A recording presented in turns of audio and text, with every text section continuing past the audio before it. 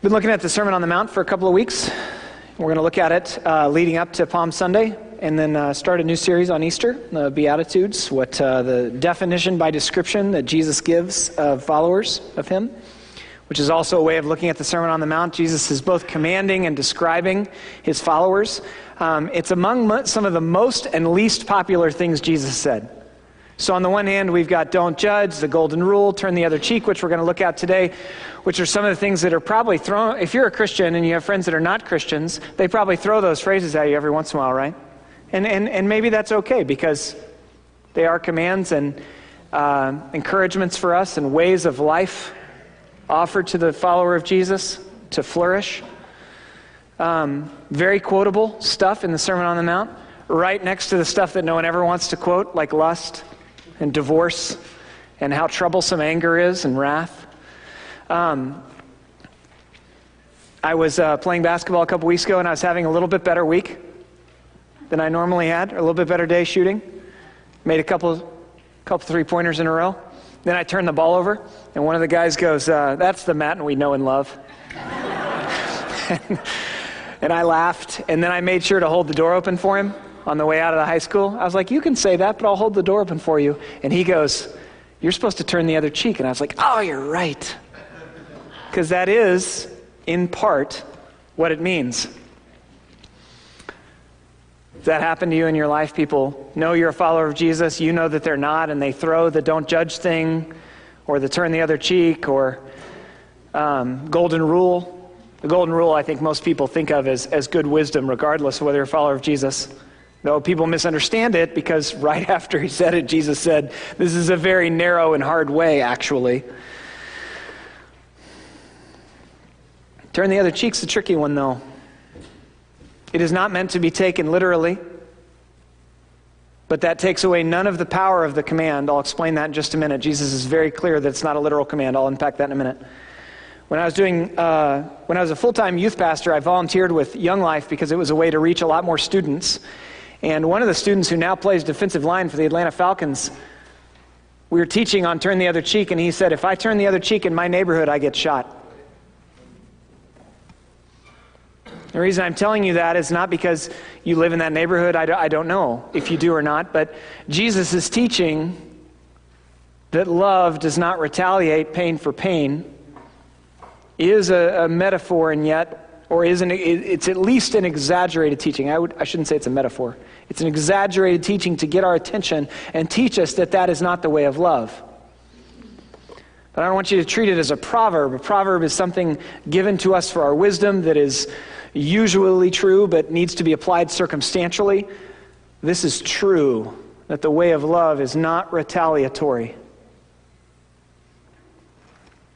But it is hard to do in the contexts we find ourselves in, and in no way separates from wisdom. Wisdom is still required for you and I to know how to love God and neighbor in the place, in the story, in the family, in the circumstances that we find ourselves in. That's the wisdom part of it. The power part of it comes from seeing the man on the cross, Jesus of Nazareth, who did not sin, and said, "Father, forgive them." The power comes from knowing Him, being gripped by His love for us, and then following Him in a trusting relationship. And following Him is a flourishing life. The Scriptures are given to us not so that we obey and then God. We're trusting God because we know that we cannot save ourselves. Then we have the commands such as this one. Love does not retaliate when someone causes us pain. This is about our flourishing. In the midst of this teaching, the part that's quotable, Jesus is very clear that there are evil ones in our lives.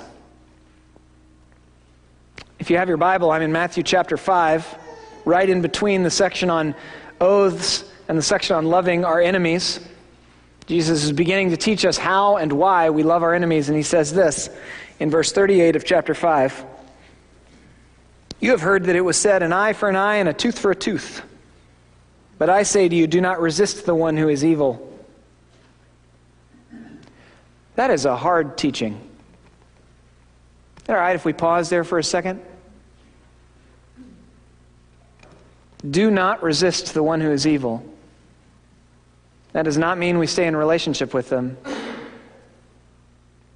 It doesn't mean we're not wise about how to do that relationship. It does mean when they cause us pain, we do not hit back. Do not resist the one who is evil, but if anyone slaps you on the right cheek, turn to him the other also. And if anyone would sue you and take your tunic, let him have your cloak as well. And if anyone forces you to go 1 mile, go with him 2 miles. Give to the one who begs from you, and do not refuse the one who would borrow from you. So Jesus has purchased our flourishing. He's beginning to describe to us the flourishing with God life. And in the midst of that, he warns us about evil ones. You have evil people in your life. I don't love telling you that. I want every sermon to be a happy, feel-good sermon.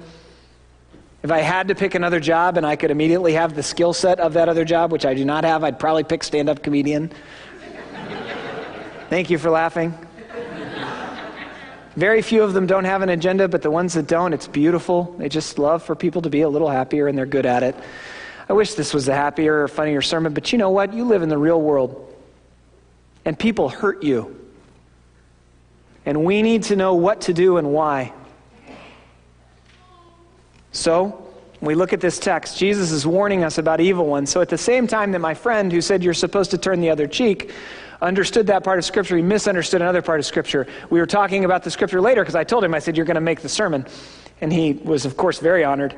And he wasn't honored. And he said, we started talking about eye for an eye, a tooth for a tooth. And he said, that's the Old Testament, right? And he meant like that summarizes it. No, that's not a summary of the Old Testament.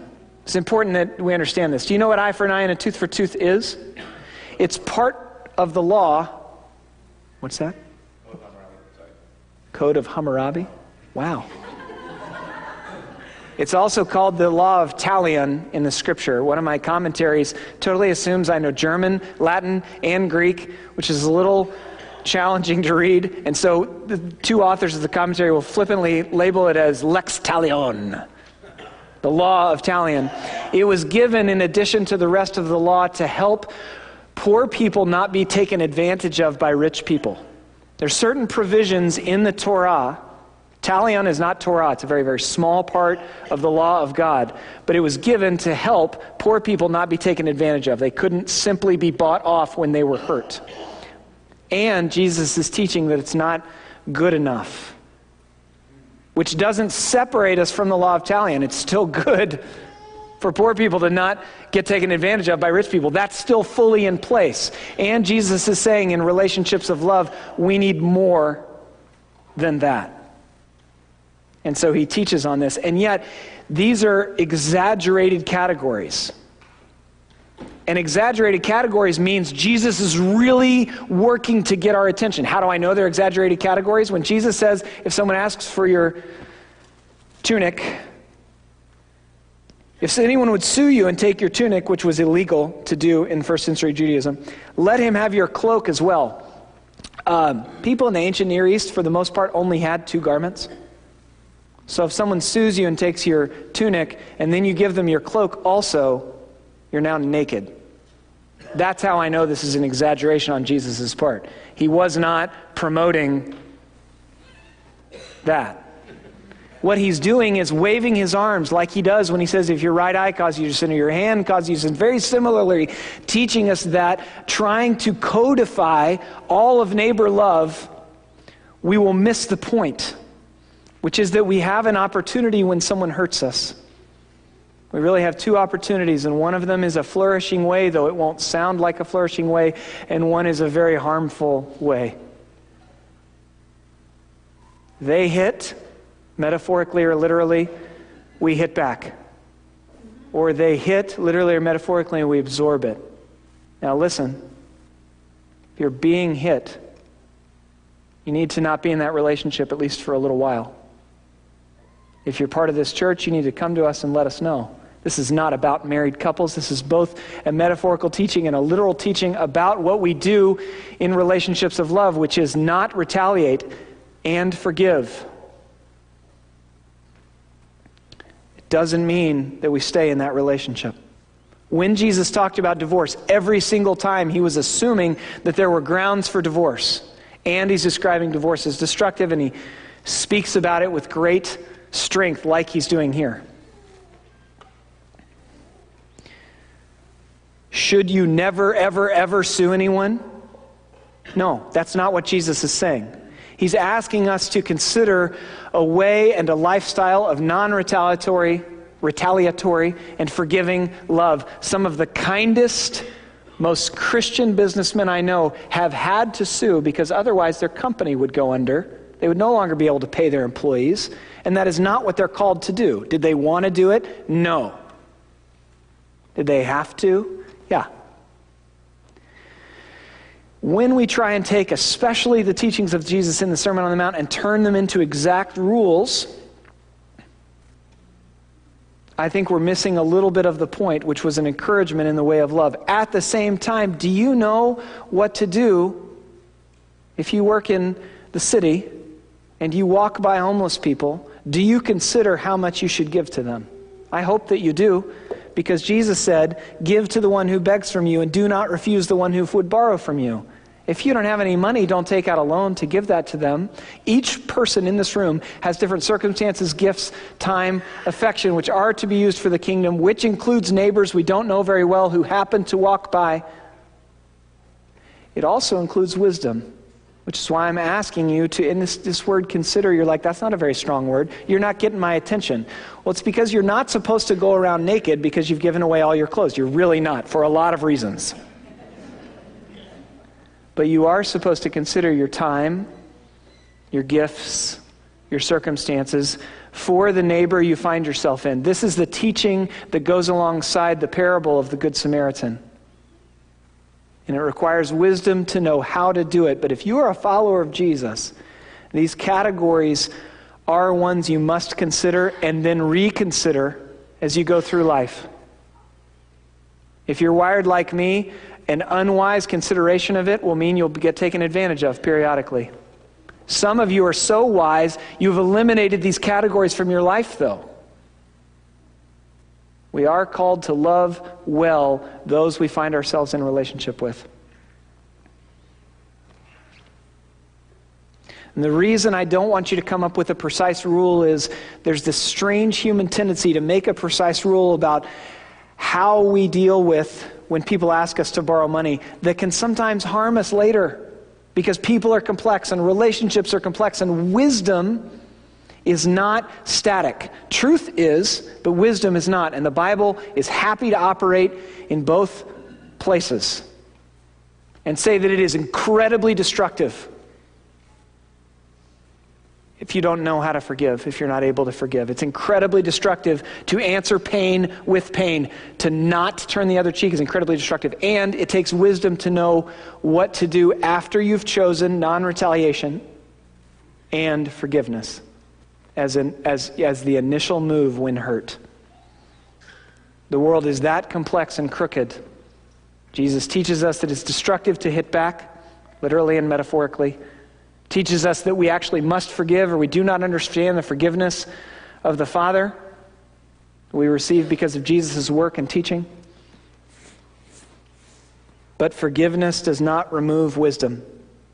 I'm going to talk a lot about forgiveness in my third point, but listen, prepare yourself for point number 3 a little bit by hearing this. Forgiveness does not remove wisdom. Both for the neighbor that you've only met once who might take advantage of you, and the neighbor you're in relationship with for the rest of your life because of the circumstances. Forgiveness does not remove wisdom. Choosing a life of non-retaliation doesn't remove wisdom from your life. Living in light of Matthew chapter 5, verses 38 through 42 is essential for your flourishing, and it requires wisdom. What's wisdom? Wisdom is prayer. Wisdom is talking to wise people about it. Wisdom is time and the willingness and ability to reconsider the circumstances. Jesus purchases our flourishing, and he warns us about evil ones, and then he offers the way of love. The way of love begins with forgiveness and non-retaliation when people hurt us. This is why I wish it was a more fun sermon, but you know what? You live in a world that's not always fun. And one of the reasons it's not always fun is because people hurt you. What do? You turn the other cheek. You choose to not answer pain with pain. Forgiveness and retaliation and non-retaliation begin the process after we're hurt of love. And sometimes that's the only step we take, is the choice to not repay pain with pain, and we forgive. Sometimes that's it in the relationship. When and where and how does reconciliation factor in? I don't know. What kind of relationship are we talking about here?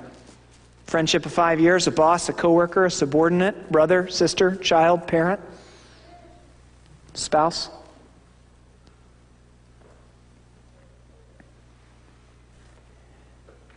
I've talked about this a number of times over the last couple of weeks. Some of you were here, some of you were not, some of you were visiting. And so you're wondering, why do we keep talking about forgiveness? If you read the book of Matthew, it comes up again and again and again, because Jesus teaches on it in the Sermon on the Mount, and he teaches on it so clearly that the disciples, like we should be, continue to be troubled by it. And so if you turn in your Bible to Matthew chapter 18, which has a lot of good wisdom for us, but I'm just going to pick the parable at the end. Peter is troubled because he understands what Jesus is saying about forgiveness and how essential it is. He heard Jesus say after he taught the Lord's Prayer, if you do not forgive others, you're not forgiven by the Father in heaven. That's not a prescription, that's a description. That's not as much a command to forgive as it is a statement that if you understand that you're forgiven all your sins, of course you forgive others. You must. You have to. You know that the alternative is toxic. Peter understood that so clearly. In chapter 18, verse 21, he said, Then Peter came up to him and said, Lord, how often will my brother sin against me and I forgive him? Because he understood how painful it is. As many as 7 times. You know the scripture? Jesus said to him, I do not say to you 7 times, but 70 times 7. Remember that David Meese song in the 80s? We had it on vinyl. 70 times 7. Will you forgive me for all that I've done? I don't know how we had that song on vinyl. I haven't said that name out loud in 30 years. Jesus said to Peter, I do not say to you 7 times, but 70 times 7. Therefore the kingdom of heaven may be compared to a king who wished to settle accounts with his servants. As you're listening to this parable, hold up the question in your mind, how important is it that I be capable of and know how to forgive?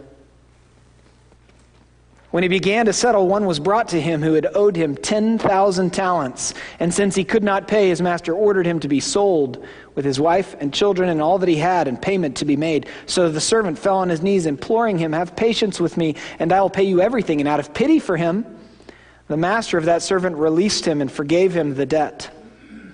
But when that same servant went out, and he found one of his fellow servants who owed him 100 denarii, and seizing him, he began to choke him, saying, pay what you owe. So his fellow servant fell down and pleaded with him, have patience with me and I will pay you. He refused and went and put him in prison until he should pay the debt. When his fellow servants saw what had taken place, they were greatly distressed.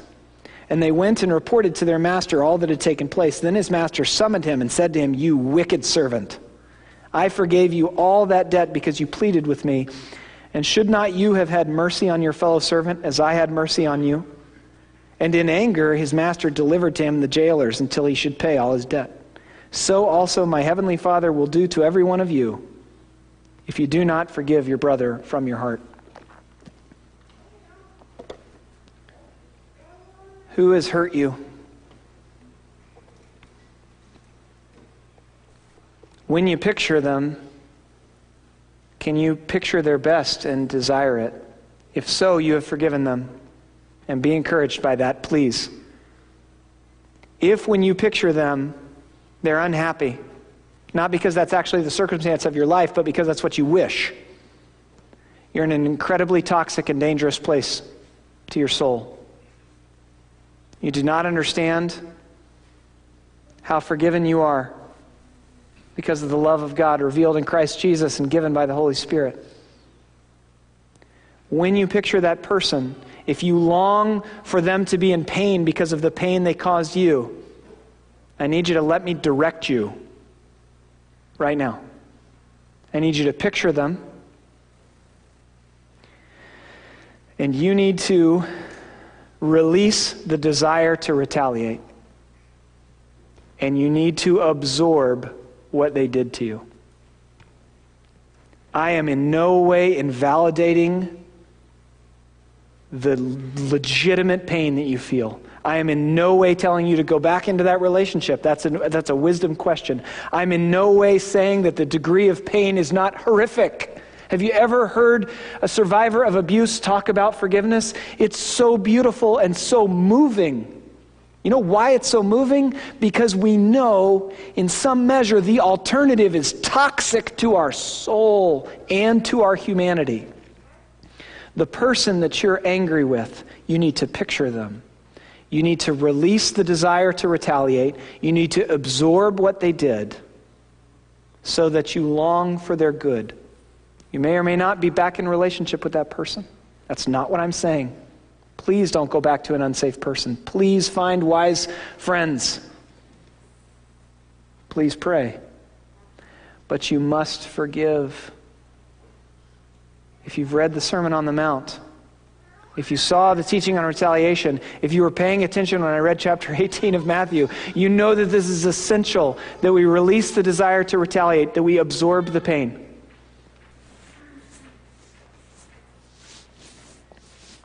What does love do? The first thing that love does is it chooses to not hit back, and it absorbs the pain. That is not all that love does, but it is absolutely 100% the first thing love does. If you are in a relationship that needs to last, you must do this and know how to do it. Is it the only thing that your marriage needs? Of course not. Does your marriage have to have this? Yes. Anne Lamott said, unforgiveness is like drinking rat poison and waiting for the rat to die. And she's right. Jesus said, if you do not forgive your brother, you do not understand his forgiveness.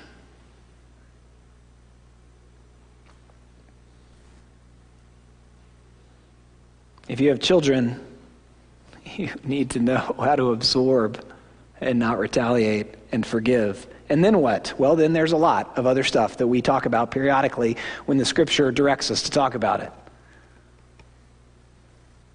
Those of you whose parents are still with us, you must know how to absorb and not retaliate. And then there's more to the relationship, but it begins there. Many of you have been deeply, profoundly hurt.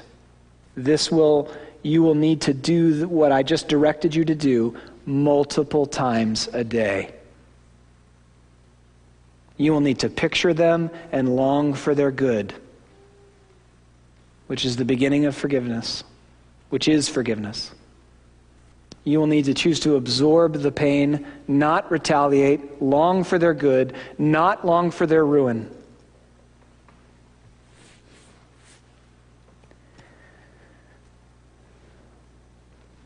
It's not the only thing that we need in relationships, but we absolutely must have it. And it is a narrow kingdom way.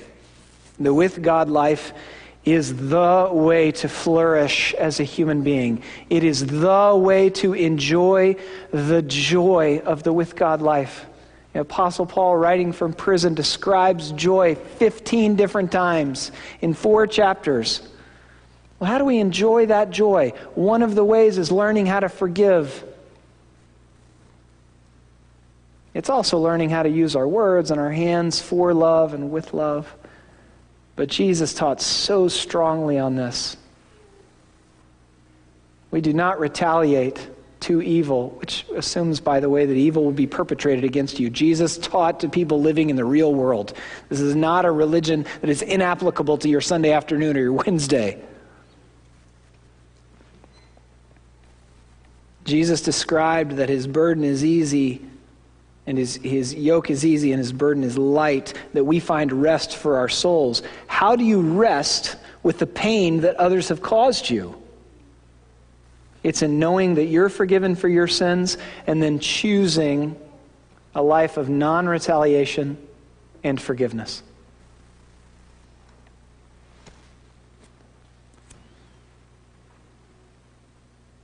Many of our relationship troubles stem from not knowing how essential this is, from not paying attention to the words of Jesus, especially in the Sermon on the Mount, but even throughout the rest of the book of Matthew, teaching us that forgiveness is essential to human flourishing.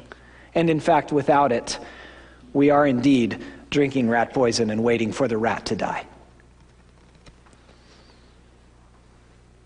We do not believe the gospel because it is for our flourishing. We believe it because it's true. We believe it because Jesus actually lived as a human being, did not sin, took the wrath of God upon himself, and then rose from the dead. The first and the primary reason to believe the gospel of Jesus is because it actually happened, and it's true and good. And then we turn to Jesus' teachings, and we learn how to flourish as a human being.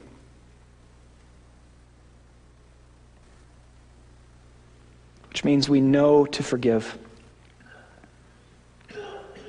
It is a narrow way. It is not instinctive. It is not common sense to forgive. It is not easy to forgive. It is not fully naturally in us to choose to turn the other cheek. And yet it is the way. Is there a pain-free way to do life?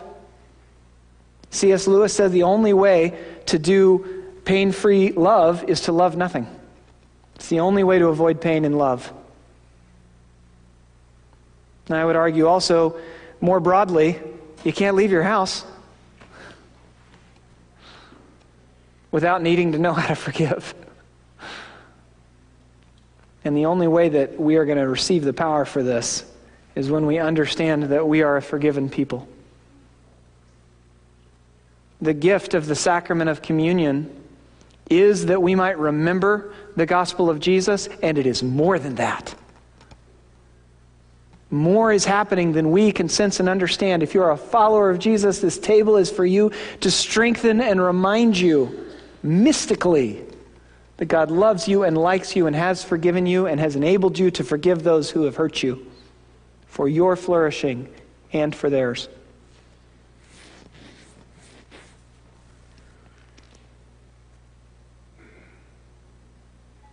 Would you pray with me?